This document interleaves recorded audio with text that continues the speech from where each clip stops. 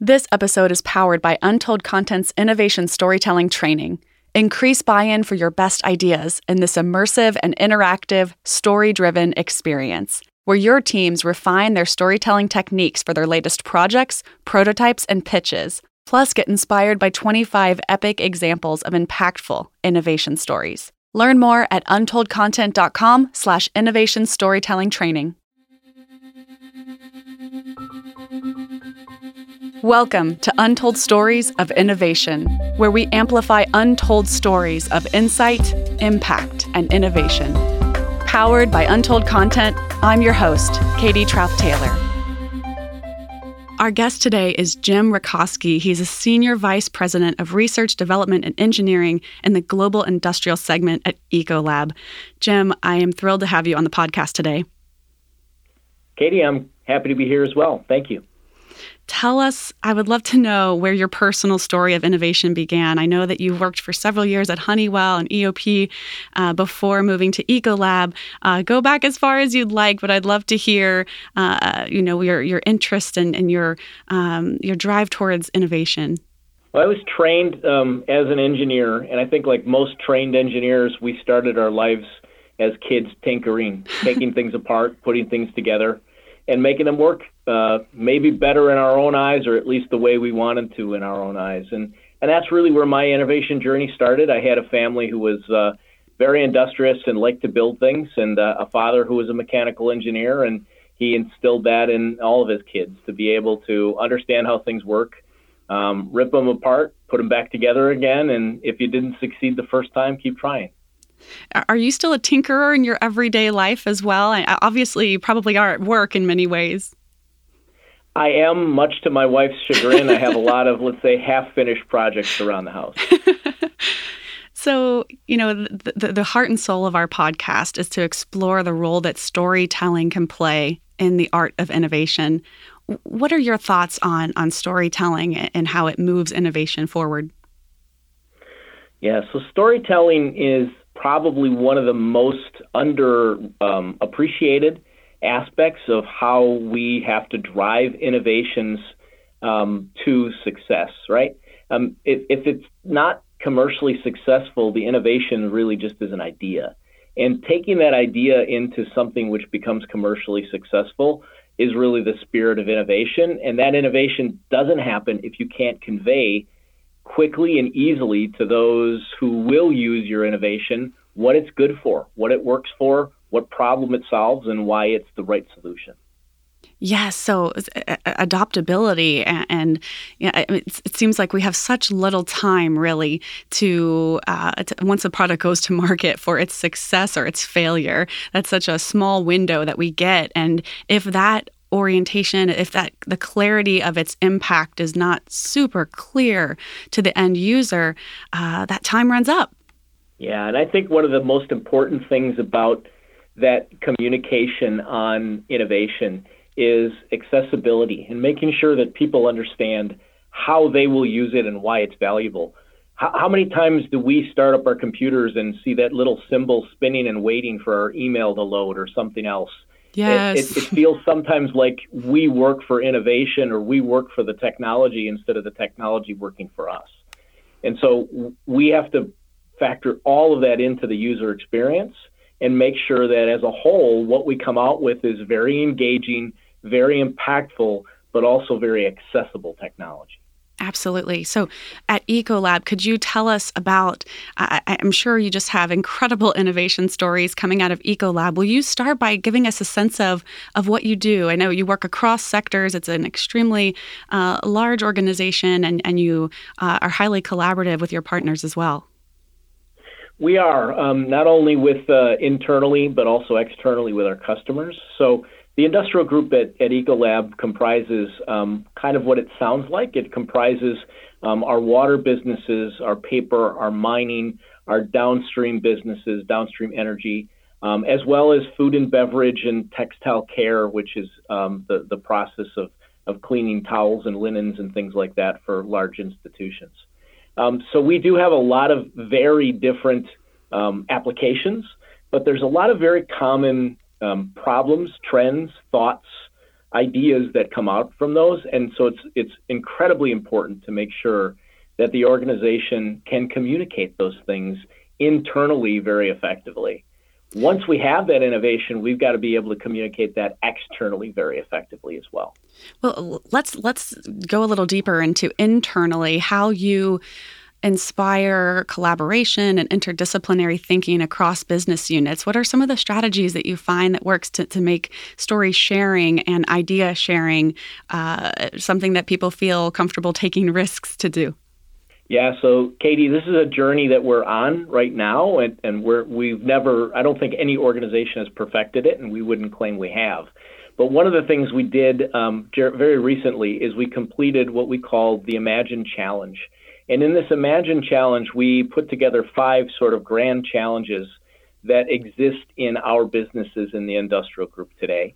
And we asked the team, the group, the R&D organization and the marketing organization to come together to build pitches around how they would solve these grand challenges. We then had those pitches reviewed by venture capital firms. So we actually had a panel of VC investors come into our facility, had a day-long pitch event where we had our teams pitch those opportunities and got feedback on the pitches and on the prospects of the folks who were doing it, what they did well, what they didn't do well. That's incredible. How did the teams form? Did you find that people sort of clung to the coworkers who they always work with? Was there, what did you do to sort of break apart any silos in that moment? Yeah, so when we sat down to develop the teams, we were actually quite purposeful about identifying who would fit where on the various different teams. And so there was a bit of self-assembly around getting people to gravitate towards the ideas that they liked. But because we had over 100 people in our R&D and marketing organizations participate, what we ended up doing is we formed teams of 5 to 6 people, oftentimes multiple teams working on the same grand challenge, and then we shifted people around based on our view of where we could get the best composition for the teams.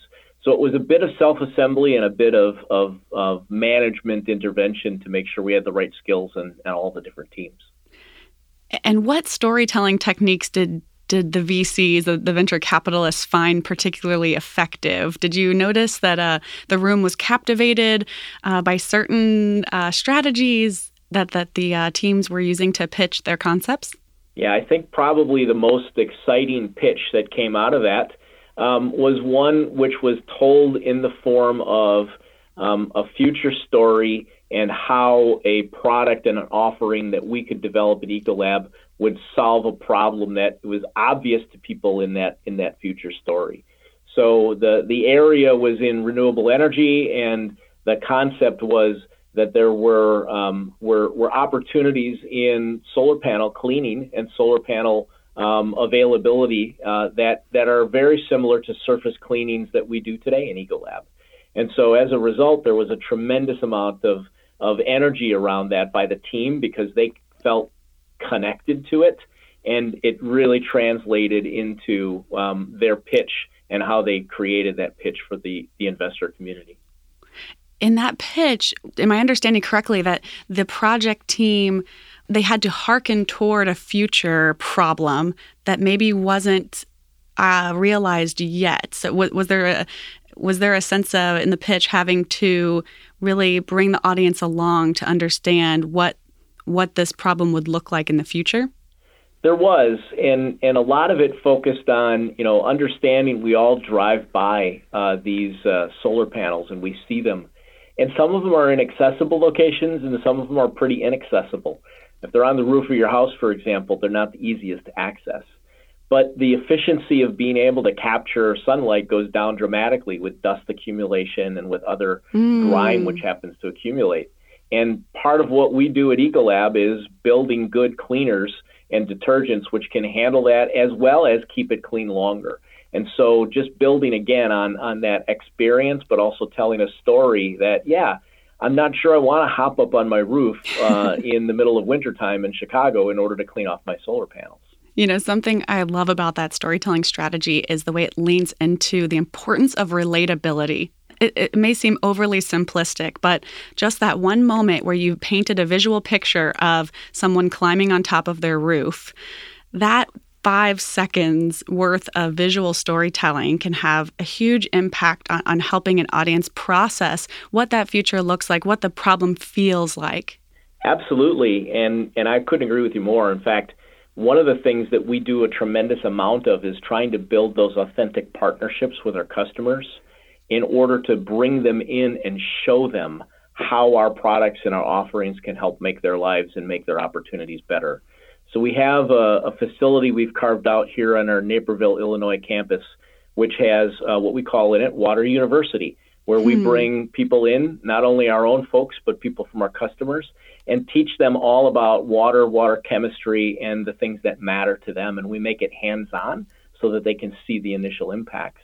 We then couple that with a customer experience center and a tour of our R&D facilities, which allows people to really see hands-on how our equipment can impact their lives and how we make it relatable for them so that they see immediately how easy the solution is to use.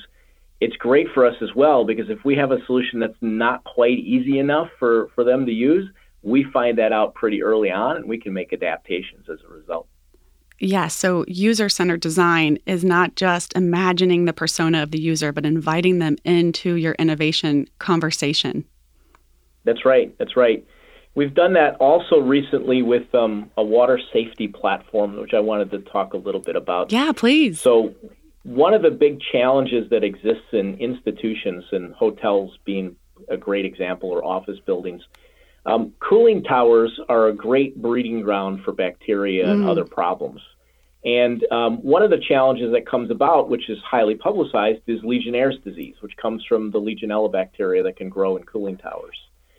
Previously, it had been necessary to take water samples, send them to a qualified lab, wait 2 to 3 weeks in order to get your results to determine whether or not you had a Legionella risk.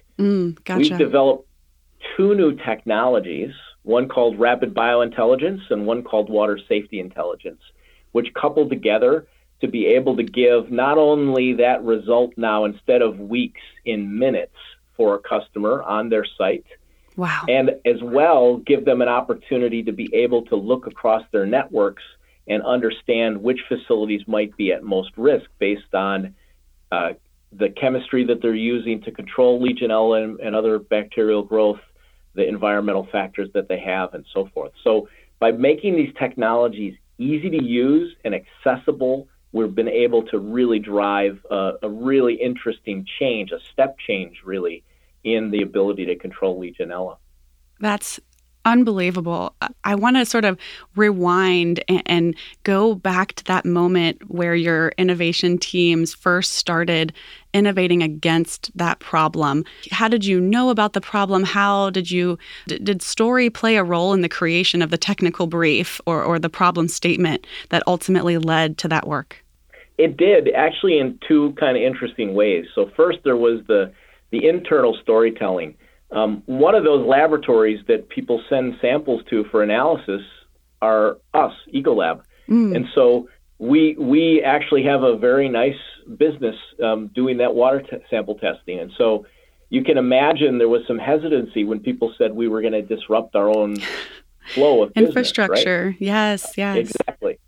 So the question was, well, how do we tell the story around the value that we can create by taking something that takes 2 to 3 weeks and turn it into something which takes 10 minutes? From an internal perspective too, right? Buy-in internally for that is a challenge. Exactly, because the people who are entrenched in the old way of doing things only saw risk, right, by doing it this new way. And so having that story around, imagine being able to dip a piece of paper into a water stream, wait 10 minutes, take a picture of it with your cell phone, and get a result that says, I'm safe from Legionella, or I have a worry about Legionella. Yes.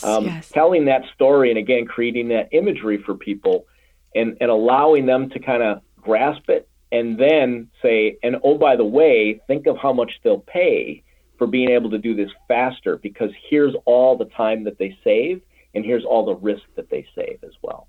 Yes. I think we have these images in American culture in particular, and, kind of coming out of Silicon Valley, of the garage guru inventor who sort of comes up with some idea on their own, and it's all about their success. And and America is already such an individualistic kind of culture, or at least it leans that way.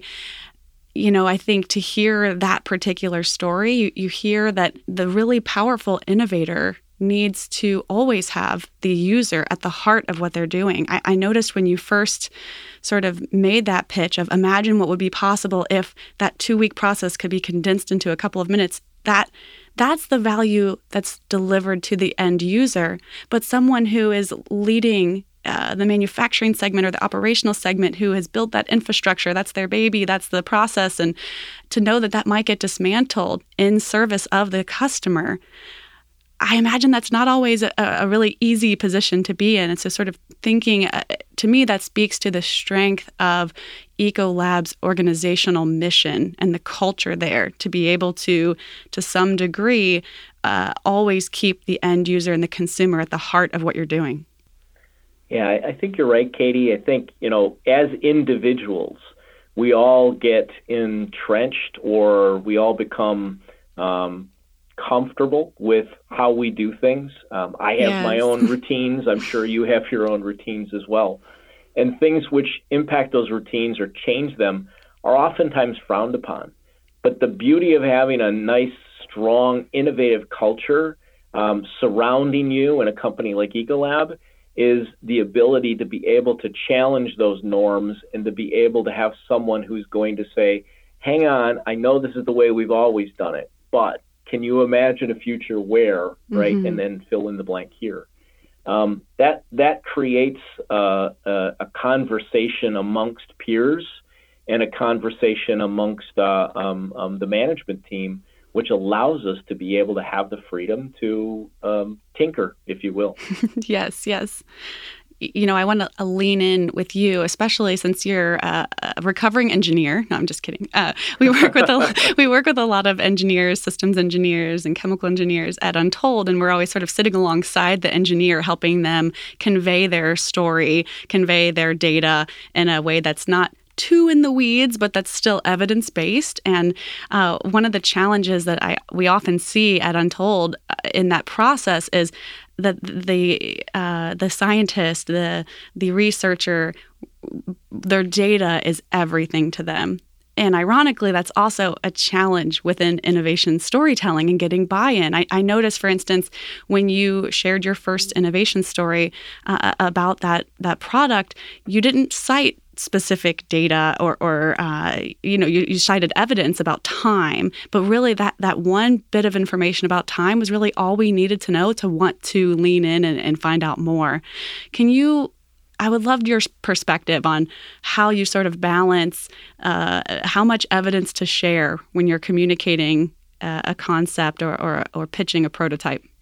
Katie, I think you're spot on. That's one of the challenges that I have in innovation management with the individual contributors, the scientists, the engineers, the inventors, as they come up with their new inventions and innovations, is they get attached not just to the outcome that it creates, which is what we're really after, but they get attached to almost the development. It's like having a child not worrying about, yes, are they going to graduate from high school, but actually worrying about, what clothes they're going to wear to high school every day, what shoes they're going to wear. They get so into the details. Yeah. It doesn't drive the value equation from the customer. I love that. I love that metaphor. That's hilarious. So for me, we always are trying to bring our scientists and engineers to remember about, start with creating value for your customer. If you can create value for your customer, then there's a way for Ecolab to be able to get value out of what you're doing. If we don't create value for our customer, it becomes a lot harder to do that. Sometimes you can develop things where it's not easy to see how the company or the individual who developed it can create value, but it's rare that you find a case where you just can't extract some of that value for yourself when you're creating value for your customer.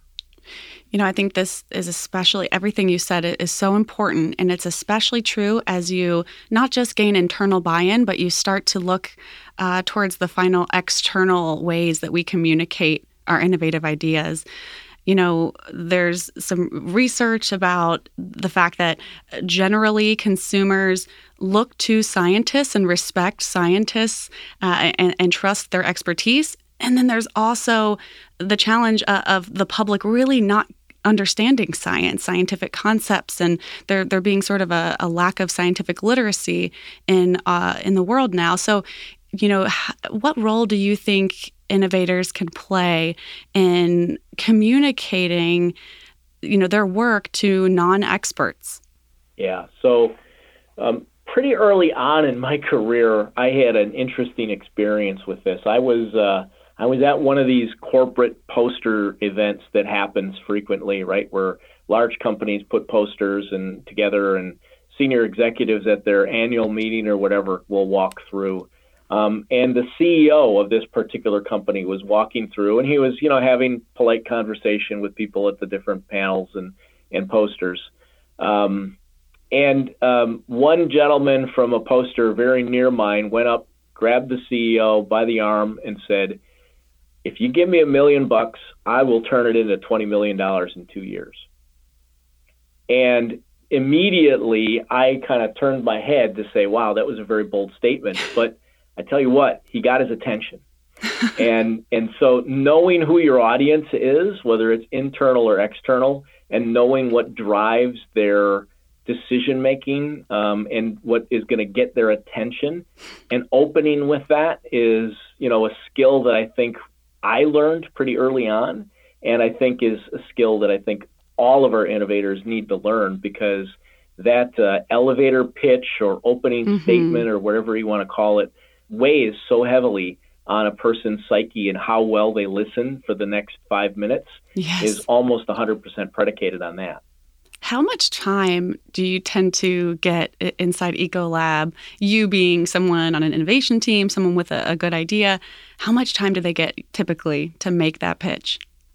My experience, people often say 3 minutes. I think it's a lot shorter than that. I think it's the first 30 to 45 seconds. If you have 30 to 45 seconds to draw a picture and a viable solution in that 30 to 45 seconds, right? Here's why I care, and here's what the viable solution is. Then people start thinking, and then you can get them on to, okay, now given this is a viable solution, this is how we make money. This is how the customer makes money. You get more time to add those other pieces on. But if you can't paint that picture in the first 30 to 45 seconds, I think people start to tune out pretty quickly. Can you share more innovation stories coming out of your teams? I loved the example you shared earlier. Do you have any examples of really effective 30, 45-second pitches, or at least that first intro into it? I think the one that I would come back to, I mentioned it briefly, is the Water Safety Intelligence Platform. That was pitched originally in the following way. Imagine being able to have a dashboard which showed you the risk of Legionella at every facility that you owned and operated. And how we do that is through data informatics and bringing data in that allows us to be able to give you a risk calculator. That was a powerful statement that really resonated internally, and actually resonated with some of our largest customers, very large institutional chains, who said, yeah, this is a critical risk for me. If I'm down for a week because I have to clean out from a Legionella risk, it costs me millions and millions of dollars. So now I have their attention because they recognize there's a potential benefit for them, which is significant enough to warrant the next couple of minutes of listening. Yeah, and I think you did that in about 7 seconds too. So kudos to that. What other innovation stories are you excited that are coming out of Ecolab right now? So right now, we've got a lot of really interesting stuff, but our digital platforms are probably the most exciting to me. We're now, at the intersection, and have been for a long time. Ecolab's been a leader in digital development for a long time. But we're now at the intersection of bringing that artificial intelligence and machine learning to reality with all of the data that we have. And instead of providing assurance to the customer, we're providing them not only that assurance, but also insights into how to operate better. Not just assurance that their operation is going to be safe, their food's going to be safe, the environments are going to be healthy, but to make sure that they're making them better. Hey, did you know that the maid on floor 6 is spending 4 minutes less per hotel room than the maid on floor 4? That gives you an insight which allows you to be able to go and find out what's different. How is this person doing this versus someone else? And those sorts of insights are valuable, and they're not necessarily the core of what Ecolab is known for today, but those insights really drive future stickiness and future customer loyalty to us, and our ability to be able to make better products and better offerings as well. Oh, absolutely. I have a question for you about the speed of innovation and the motivation of the innovator. What's sort of the impact that storytelling and having confidence in their communication, how does that impact the innovator and the work they're able to do? Yeah. So one of Katie, the most important thing that I've seen is I think there's probably 2 key attributes I look for in good innovators. Obviously, they need to be smart, but putting that aside, they need to have self-awareness, right? They need to be able to understand how they're viewed and how their company is viewed and how their innovation is going to be viewed. And then they need to have the confidence to be resilient around that, right? So Just because I walk into a situation where I might not be, right, the cat's meow or the centerpiece, that doesn't mean I can't have the confidence to win that slate of attendees over to listening to me. Having the confidence to do that is critical. Having the self-awareness of the situation you're walking into is also critical. Self-awareness, what does that look like? Does it sort of look like empathy, understanding the room, being aligned to the stakeholders that are present? Yeah, absolutely. Empathy is a big piece of the outcome of self-awareness. If you don't have the self-awareness to know what the challenges are or what the room is facing, it's very hard to be authentically empathetic. You can try and fake it, but people generally see through that pretty quickly. That's right. So finding that way that's going to allow you to be empathetic, to engage, and then provide a very impactful, elevator pitch with some additional evidence attached to it to make you credible. That's really what the innovation pitch is all about. Definitely.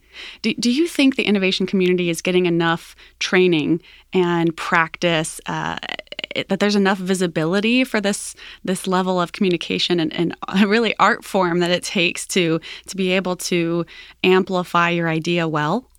I would say it's not something that's taught in school, let's put it that way. So as a result, right, you can imagine that we as companies involved in innovation and Ecolab in particular, when we bring people in, we're looking for those sparks already that exist. Is this person aware of how they are viewed themselves? Does this person have the self-confidence to be able to really stand and react in the right way under the stressful conditions? If they have those features, then we bring them in and we help them understand, okay, this is what, it's not just enough to have a great idea. It's not even just enough to have a great idea and turn it into a reality.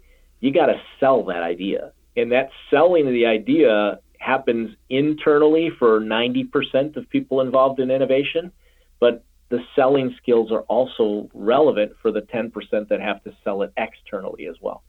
Yes, that is such an excellent point. And I think not underestimating those soft skills of communicating well, writing well, and generally being able to have confidence and persistence.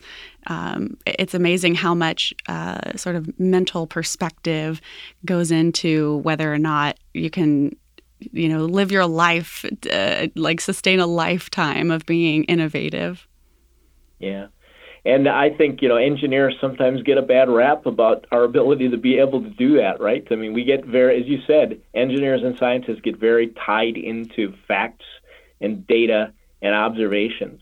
And those things become natural to them because that's what they're trained in school to do. Yes. And turning those facts and data and observations into something which is relatable is something which is not taught and something which has to be learned essentially on the job.